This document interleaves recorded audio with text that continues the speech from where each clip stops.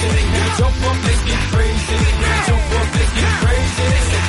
Let's get crazy. Welcome to the round 11 Supercoach Coach podcast. We are almost at the halfway mark on the precipice of the buys. I'm Marcus, and this week we've got Faz joining us. Welcome back to the show, Faz. G'day, mate. Good to be back. And Dunny. Welcome back to the show, Dunny. Thanks, mate. Excellent to be back. Looking forward to having a chat. I know you had a particularly good week this week, Dunny, and sometimes the Supercoach Coach podcast invite can come with some bad juju, but you've broken the curse this week. So why don't you regale us with the positive week, and then Faz and I can sort of lick our wounds afterwards. We'll bring the mood down. Yeah. Yeah. I must admit, the invite for the podcast came at a really good week for me this week. I ended up with a 24.73, which I was very, very happy with. Had a bit of luck with my captain this week. I took Clayton Oliver. I was tossing up between him and Neil, and he got locked out before I could actually change it. So I was quite happy with that little result. But a couple of trade-ins that I've had lately that I've been really happy with. A few weeks ago, I picked up Sicily when he was at the bottom of his price cycle, and he's really been paying off, scoring a 122 this week. I picked up Christian Petrarca this week. Nice. Picked him up for Matt Rao with his 114. So really happy with that. I did jump up a fair way in the rankings, but still a long way behind yourself, Marcus and Mark, but hopefully tracking you down soon. Nice, congrats. That's a big week and some good trade-ins there. Faz, I think I got the wooden spoon of the three of us. Why don't you go next then, sandwich in the middle? Yeah, sure thing, mate. I'm certainly holding the wooden spoon for season rank, but you can have it for this week. I only moved up about 800 spots and still sitting outside the top 20,000, unfortunately. I had a couple of lean weeks. I think I was the best of the podcasters about 3 weeks ago. And while you've all been moving up, I've been rapidly moving backwards. My moves this week, one of them I was pretty happy with, brought in Darcy Parish for the Jack Steele injury. Also went with Rory Thompson. So I was feeling pretty good about that decision sort of midway through the first quarter. I think Thompson was already on about 30 points. Buku had barely touched the ball. And then we all know what happened there with Thompson going down with injury. That's quite an unfortunate one. Dems the brakes with the Supercoach. Feeling all right about the team. It's reasonably well set up for buys and similar to most, one or two trades left off a fully upgraded side. Yeah, I think scoring ceiling's going to be important this year with everybody finishing their teams pretty early and a lot of trades still left up their sleeve. So going to be interesting to see how the back end of the season goes. I think the must-have players will really define the second half of the season. So it's going to be interesting. I was at 23-14, where I'm ranked. That was enough to unfortunately push me down about 1,300 spots. But I'll take that. Bruce out, English still being out, meant that I traded to avoid a donut rather than using my cash for the week. So with English on the bench and 500k off the park, I was basically 3 premiums down, and I will take a slight slide considering that. I might even bring in a couple of Bulldogs this week, so 3 more Bulldog premiums potentially playing next week than this week, which would be wild, and hopefully continue some upward momentum. It was the first break I've had in forward movement in a little bit, so can't complain too much. All right, in terms of our Supercoach Coach group, going to give a quick shout out to our top scorers there for the week. Our Patreon group was top scored by Daniel's team, Blue Steel, with a massive 25.87 score. Huge. Top 150 round rank and into the top 1,200. So congratulations to Blue Steel. And in our Supercoach Coach group, top score there was John's the Yank in Oz, one of our longtime vets. 25.90 was his score. Congratulations to those 2 scores. Almost kissed 2,600, but huge scores nonetheless. And big moves up the ladder. Before we finish up with our weekly wrap-up, I think Mark in the group chat wanted us to make sure that he mentioned, I think he wanted to Was it that he's still behind you in the overall rankings? Was that what it was? Or? I think that's what he. I'm Thanks, pretty sure Faz. that's what he said to mention. Yeah, he said, Yeah, just yeah. make sure everyone knows Marcus is still in front of me. Yeah. And no idea how Thanks, his gents. weekly score compared to yours, but I appreciate you, Phil. we won't say any more. So this week's topic's a bit interesting. There's a bit of juggling going on in terms of planning for trades, and that's because we have the buys coming up. And in looking to finish our teams, a lot of people are keeping their eye to the new DPP players and who they might want to bring into the forward line. And obviously those don't come online for another week. And in other instances, people are looking to finish their upgrades trading around the buys. So it's probably the first week so far this season where looking at the ownership change statistics, there's not particular standouts in terms of potential trade in and trade outs beyond probably Luke Cleary as the clear potential standout rookie from a popularity stakes this week. So we'll tackle a little bit of the topics that we have in terms of top trade in and trade out candidates. And then Faz has had a quick look to some value premiums that we're going to call out as well. So let's crack on into the show. We'll start off with the popular trade out targets for the week.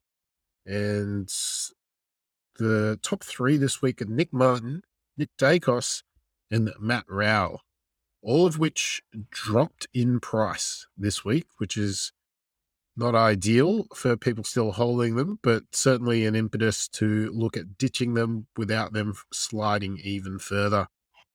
Probably start off with Nick Martin, who last week we did have a chat about him looking like he's reached his bubble price. Unfortunately, had his lowest score of the season following a 59 in the previous week. He only scored 49 against Richmond.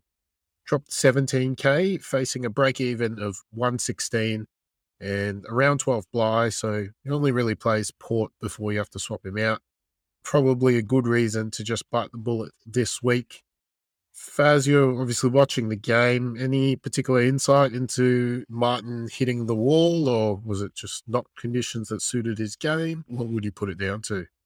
I'm not sure if it exactly matches up here, but I was having a think about this earlier today, and I thought maybe Ben Hobbs coming into the team and I guess getting a bigger role in the midfield. That's one thing that I think it might be impacting Martin's scoring. The Essendon supporters probably, particularly if you've been at the games and you can sort of see the whole field, you see Hobbs has been presenting pretty well all season, but for the first few games he played, they seem to be sort of ignoring him. I don't know if he wasn't in the right spots tactically or they just sort of didn't quite trust him yet, but they seem to be going to him a bit more frequently now. And Martin's really been a good sort of link-up player.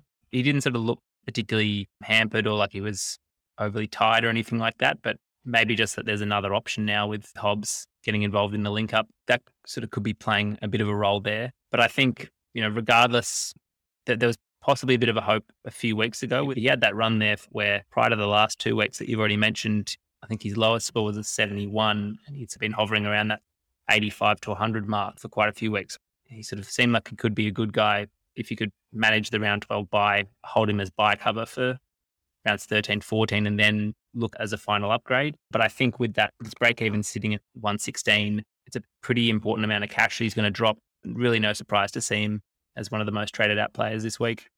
Yeah, I ended up trading him last week. I think the round 12 buy makes a lot of sense in terms of the other two players. Obviously, both have a later buy, so the temptation to move earlier on him makes sense. Dunny, do you have any of these three players left in your side? So I traded out Rowell this week. He left my side for Petrarca coming in. I do still have Dacos and Martin, and they're definitely in my plans to both trade out this week. Initially, I did want to hold particularly Dacos because he has the round 14 buy. I may still lean that way, but at this stage, Martin is definitely going to be going for me this week. It's just a matter of who to bring in. I really would have loved those next lot of DPPs to drop this week. So hopefully one of those Bulldogs picked up forward status and I could just slot him straight into the forward line there for Martin. But you're right. Yeah, you could look at holding Martin, but really he's only got one game, then he's bye. The game against Port is here in Adelaide, so how's he going to go in that? Who knows? And I think if you're going to hold any of those three guys, I think Dacos would probably be the one that I would look to hold as that cover, just with that round 14 bye. His scoring has slowed a little bit, but I think Rowell certainly has to go after his poor performance in the last few rounds, particularly on the weekend, where you can't accept a 39 from a guy sitting in your midfield 400 plus K. He would be definitely high on my list to move on. Rowell's definitely the most interesting one to look at this week. I probably been pushing to hold him. He plays Hawthorn and North next, which are fantastic games to have a midfielder for. But the challenge is with a 128 break even if he scores another 280s from here, he's going to drop another 30 plus K in the next two rounds. So the 39 just makes it so tough. Even a score in sort of the 60s would have been not so difficult. I think the other thing that was concerning, which I don't quite understand why, is he only played 67% time on ground, and he's been playing about 83% most games. So there was a specific downshift in terms of not using him. And they did inject Swallow in the midfield in the second quarter. So whether it's a niggle or pushing him out due to form, it's certainly worrying and never ideal to trade somebody out after a 20K price drop. But I think it's even riskier holding on despite the good oppositions. As painful as it is, I'm probably looking at trading Rowell out, which personally pretty frustrating. I had plans to trade him out to Sam Walsh after a couple more, hopefully, big games. Faz, any thoughts on that and whether or not you might choose to roll the dice? We did see Cornelio get close to his break even after a pretty disappointing game. Can Rowell do something similar? He's shown that scoring potential in the past, that he can go real big. Personally, I traded Rowell out a number of weeks ago now. I think probably moved too early on that trade, but Donnie, I think you mentioned you traded him out last week. I think that was probably the perfect time to do it. Also, with the way a lot of teams are set up for round 13, I think most teams are going to need to make some moves before round 13 to get enough players on the field. You know, McRae's in pretty much every team. Touk Miller's a popular pick. And then you've also got Greg Clark, McComb. There's quite a few in the midfield with that round 13 bye. So I think you're going to be moving Rowell sometime in the next 2 weeks. In my eyes, I just do it now and avoid that potential 30K price drop that you mentioned, Marcus. There's an outside chance that he holds on and scores well. But I think with Cobbs last week, there's probably enough reasons to hold out hope that he'd turn the scoring around with the new coach and potentially a new role. I don't see there being any big changes at Gold Coast, and there's plenty of options that are, you know, only 100 odd K above that, and you can get yourself a pretty good upgrade there. So I think I'd be tempted to pull the trigger there and make that trade. And agree with Dacos just with his buy and his break even being the person most likely to keep. Potentially the only question mark is, do you hold off on your upgrades if, I guess, he's your last player left to upgrade? But certainly with a break even of 88s, Carlton, Hawthorn, Melbourne to come, even if he scores in the 70s the next 3 weeks, he only drops about 10K. But he's hasn't scored a 100 plus score or close to 100 score in quite a while now. I think this is 6 weeks now in the 70s or thereabouts. So if you have the cash to upgrade, all three probably fine to move on and have serviced our team well enough. On to some trade-in targets, and we'll start off by talking about rookies. So by far the clearest trade candidate for the week, Luke Cleary, defender at 117K. He is playing for the Western Bulldogs, which has probably been the biggest question marks in terms of his job security, especially as we look to cover in the back half of the season. But he's looked pretty good the first couple of games, especially the last game. Certainly doesn't look like he's going to be dropped. I'd expect that he's going to go through with his bubble game. There are quite a few people excited about picking him up, and a few Bulldog supporters excited about his long-term prospects. Of course, it only takes a couple of poor games for a rookie to get dropped. But at this stage, if Buku was the top trade-in option last week, I think Cleary's job security looks as solid. In terms of players to return, I think there's more risk to the mid-forwards than there are potentially a backline player like Cleary. Interested to get your thoughts. Faz, have you looked at Cleary at all?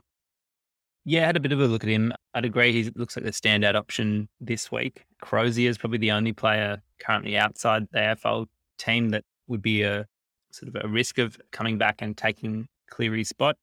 He was a draft pick from last year, pretty late in the draft at pick 61, but he's a bit older. He played that extra year in the under 18s, so he's already 20 years old now. I think he's still got a pretty slight frame to him, but one more year of development probably means he's less likely to need a rest. Obviously, we want players for bench cover for the rest of the season, but the real key is, will he play for the next month and provide that cover through the buys?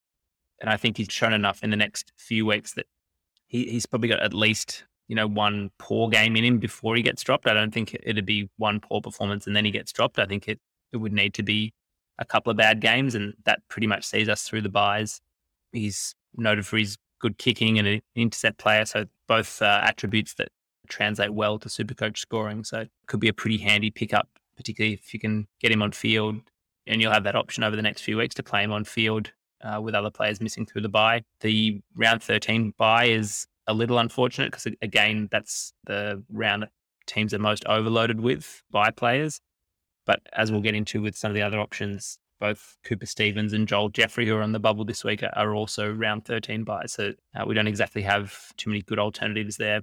And I think we mentioned with Buku and Rory Thompson last week that there really haven't been a lot of backline options coming through. I could see Cleary coming into quite a few teams this week, given the lack of backline rookies we've had all year. Any thoughts on Joel Jeffrey or Cooper Stevens that Faz mentioned, Donny, in terms of alternatives to Cleary? And I suppose probably the most interesting thing to note is they do all play on different lines. So if you are full up in the back line, you may be forced to look at one of these other two options if you need a downgrade. Yeah, exactly what I was thinking there, Marcus. You really got to sort of look at where you do need that downgrade to happen. I agree, Faz. I actually quite like the look of Cleary, and if I hadn't bought in Buku last week, I probably would pick him up, but I don't really want two players from the same team as my bench cover. It makes it very hard to loop if I want to do something like that. Look, Cooper Stevens, I've seen a little bit of his work. Yeah, he looks a solid scorer. I'm just not sure I trust Chris Scott with his player selections and just sticking with a rookie for a while, although I just saw a notification come up, Danger's out for a couple of weeks apparently, so could open up a role for him to stick around in the side a bit longer, potentially, who knows? And I'm not sure, he missed round 9. Do you know why that was, Marcus? I can't recall. Just got dropped from the side. Yeah. I think they played him as a sub, didn't they? That yeah, week? That's right. He was the sub, yeah. And that's a concern. If he's sort of in that frame for a sub, it makes me worry a little bit about whether he will get a game right through the buys or not. But I probably prefer him over Joel Jeffrey myself. Yeah, I think Jeffrey's job security seems pretty decent. They sound like they've been waiting for him to hit some form to introduce him to the team, but that I think getting games into him and him being a longer-term player, certainly in the eyes of Stuart Dew, kicked 5 goals in quite an impressive performance, but his scoring is going to be highly variable based on that. 95 points was what he managed based on 5 goals. You only have to look to the week before to see what happens when he doesn't score goals. And you're talking scores that can be sub 30. So not a guy that reliably you want to have on field, but if he does come on at the right time, can spike a decent game. I think job security wise, if you have a choice because of DPPs between Jeffrey and Stevens, I'd probably be more confident in Jeffrey than Stevens. Yeah. Who I think, job security is very, very much questionable. I'd like to see Stevens get around being a Geelong supporter, but there's more than enough players that they want to give games to, and including sort of Menangola still to return and players like that. Yeah, Stevens doesn't look like he'll get a sustained run And I don't necessarily think he did enough, if Danger wasn't missing, to be confident about his playing even as soon as next week. But you'd think with Danger being out that he may play till the buys. Not quite old enough to make your side, though, is he, Marcus? A bit young. That is true. That is true. Just on the concerns with Joel Jeffrey's scoring potential, as well as the 25 he had 2 weeks ago, I had to look back at his scoring from last year. He played the last 4 rounds of the year. Scores of 27, 33, 45, and -1. Not exactly blowing us out of the park with his scoring. And also his 10 disposals on the weekend was a career high. So I think you're right that he might snag another one if he gets another bag at some point in the season. But I could also see a pretty low score up ahead. And that's the problem, given that we might be relying on him on field throughout the buys. I think probably the move for those who did take Rory Thompson last week is probably to look to just, as much as we don't like to side swap a rookie, I don't think you can hold Thompson at the time that he's going to be out. It's just move him to Cleary in the defence and ride him through the buys. Yeah, spot on, Dunny. That's what I'm looking at doing, as a Thompson to Cleary trade. I thought I'd just mention, John, I'd be careful if anyone's sort of looking at, we've got guys like McCartan or De Koning who are at a nice price. If you're playing any of them on field, you'd probably don't want to be going a downgrade from, let's say, De Koning to Cleary and then leaving yourself with 3. Say it was Buku, Cleary, and another defensive rookie who's at a pretty low price, like a Perez, because then it can be pretty hard to do the upgrade from there because you're stuck with a bunch of sort of sub 200k players. Yeah, look, I think you're right, Faz. You certainly don't want to have 3 of those really cheap guys that you're rotating through the back line there. I want to keep at least one of McCartan or De Koning to play on field until you're able to upgrade them, and then just keep the other 2 guys on bench as cover or loophole options. There are 2 more players on the bubble, being Jesse Motlop and Sam Butler. Butler's scoring hasn't been great, and he's been holding out other players like Ned Long, Finn McGuinness, Connor McDonald, some of which we know quite well from our own teams. So I'd say, even though he has DPP, have question marks in terms of his job security, but also the scoring while he's been in the team. And Motlop is playing as a small forward for Carlton. Job security doesn't actually look as bad. I don't think he'll get dropped the next week. They seem to be reasonably happy with playing a small mosquito fleet there. But I'd say between Jeffrey, Stevens, Motlop, and Butler, the 2 that we've covered already, being Jeffrey and Stevens, probably stand out a little bit more if you are looking for a forward or a midfield rookie. Yeah, agree with that. Definitely. All right, on to value trade-ins, and we'll start off with probably the standout trade-in option in terms of a premium this week, and that's Jack Sinclair. So he had a couple of 80s in a row, and that's just cycling out of his price movements. And it's reflected in the fact that he is the most popular trade-in premium at time of recording the podcast. He's only at 530k. He went all the way up to 570 at one point, and he's averaging 110 for the season. So it's actually a pretty good price for him. Playing in the midfield, drifting down back. He has North Melbourne to come this week as well, which is certainly something to look forward to as well. Facing a break-even of 67 and around 12 by defensive premium. Certainly looks like a top 6 defender, potentially. He could hold that for the whole year. So if anybody's still looking for a defensive upgrade, Sinclair definitely looks like the standout for the week. Absolutely. I've got him right in my sights. Round 12 is, for a lot of teams, you can probably sneak another premium in at round 12. And Sinclair's scoring has just been fantastic this year. Those 2 80s that you mentioned, they're the only scores below 100 he's had all year. If he can keep his scoring anywhere near what it's been at the first half of the season, I think 530 is a fantastic price to pay for him. Faz, you mentioned looking at a few other value premiums during your pre-show. Anybody else that you can call out in terms of listeners looking for a well-priced player? Absolutely. Ideally one that still has the ability to threaten for the top X in their position? The first player I mentioned, I think we sort of alluded to this at the start of the show, but the next round of DPP changes are coming through after this week. And the two big names there are both Bulldogs players, with Bailey Smith and Bontempelli, both looking at getting forward status as well as their current midfield status. And Bailey Smith at 552k, I think, is a pretty tempting buy. He's got a break even of 65 and coming up against West Coast this week as well. So set to sort of rocket up in price. He's shown that sort of top end scoring that he's capable of this year, with a couple of scores in the 130s, a 144 against Collingwood 2 weeks ago. From what I've seen on Twitter, you almost have to never go into the forward line this week. And same goes for Bont, to not get forward status.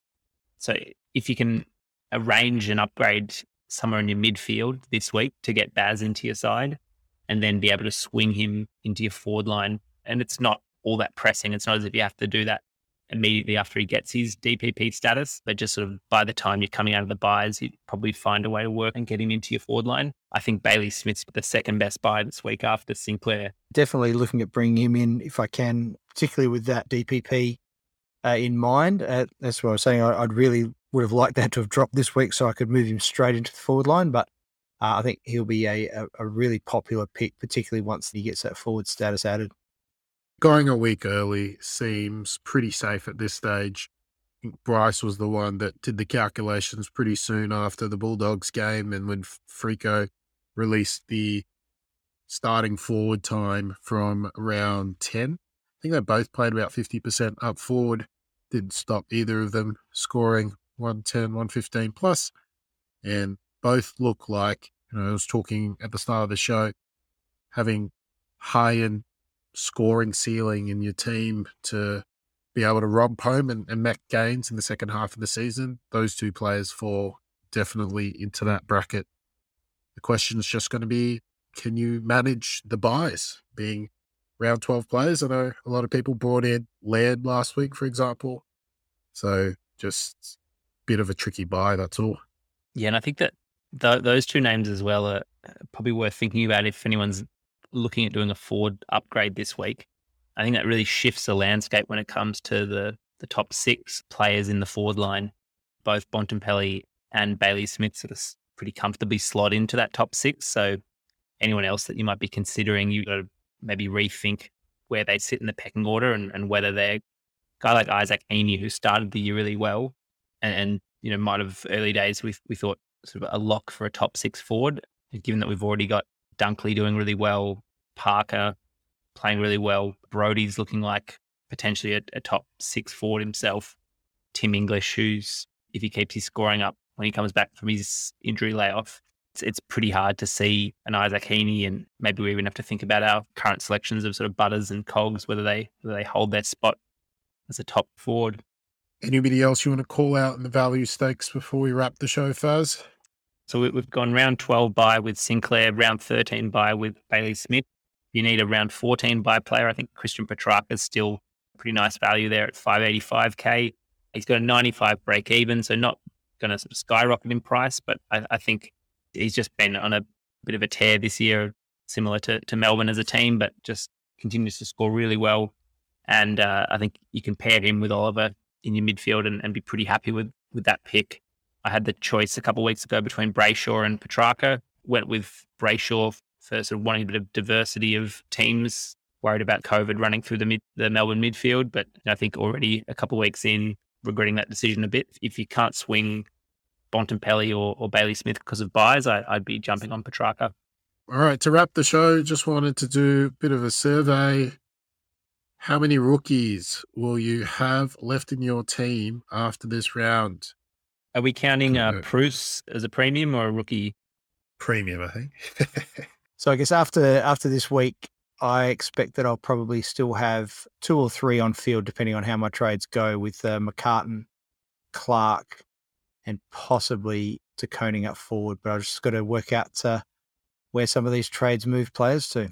Yeah, and I'm planning on doing 2 upgrades this week. I sort of had to go sideways last week with Jack Steele's injury. The plan is to bring in Sinclair and do everything I can to try and find the cash for Bailey Smith. And that will then leave me with McCartan and De Koning as my 2 rookies on field. But I've also got Jordan De Goey, who is scoring worse than both of those rookies. So I probably should mention his name as well.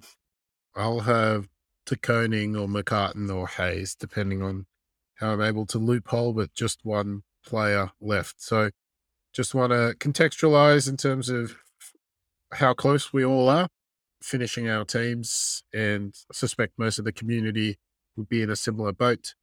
If you're finding yourself behind, it's a lesson about cadence for next season, but certainly an impetus to prioritize continuing your upgrades versus side swapping a player like Rory Thompson if you are in a position where you are behind the 8 ball compared to the front runners in terms of completing your team.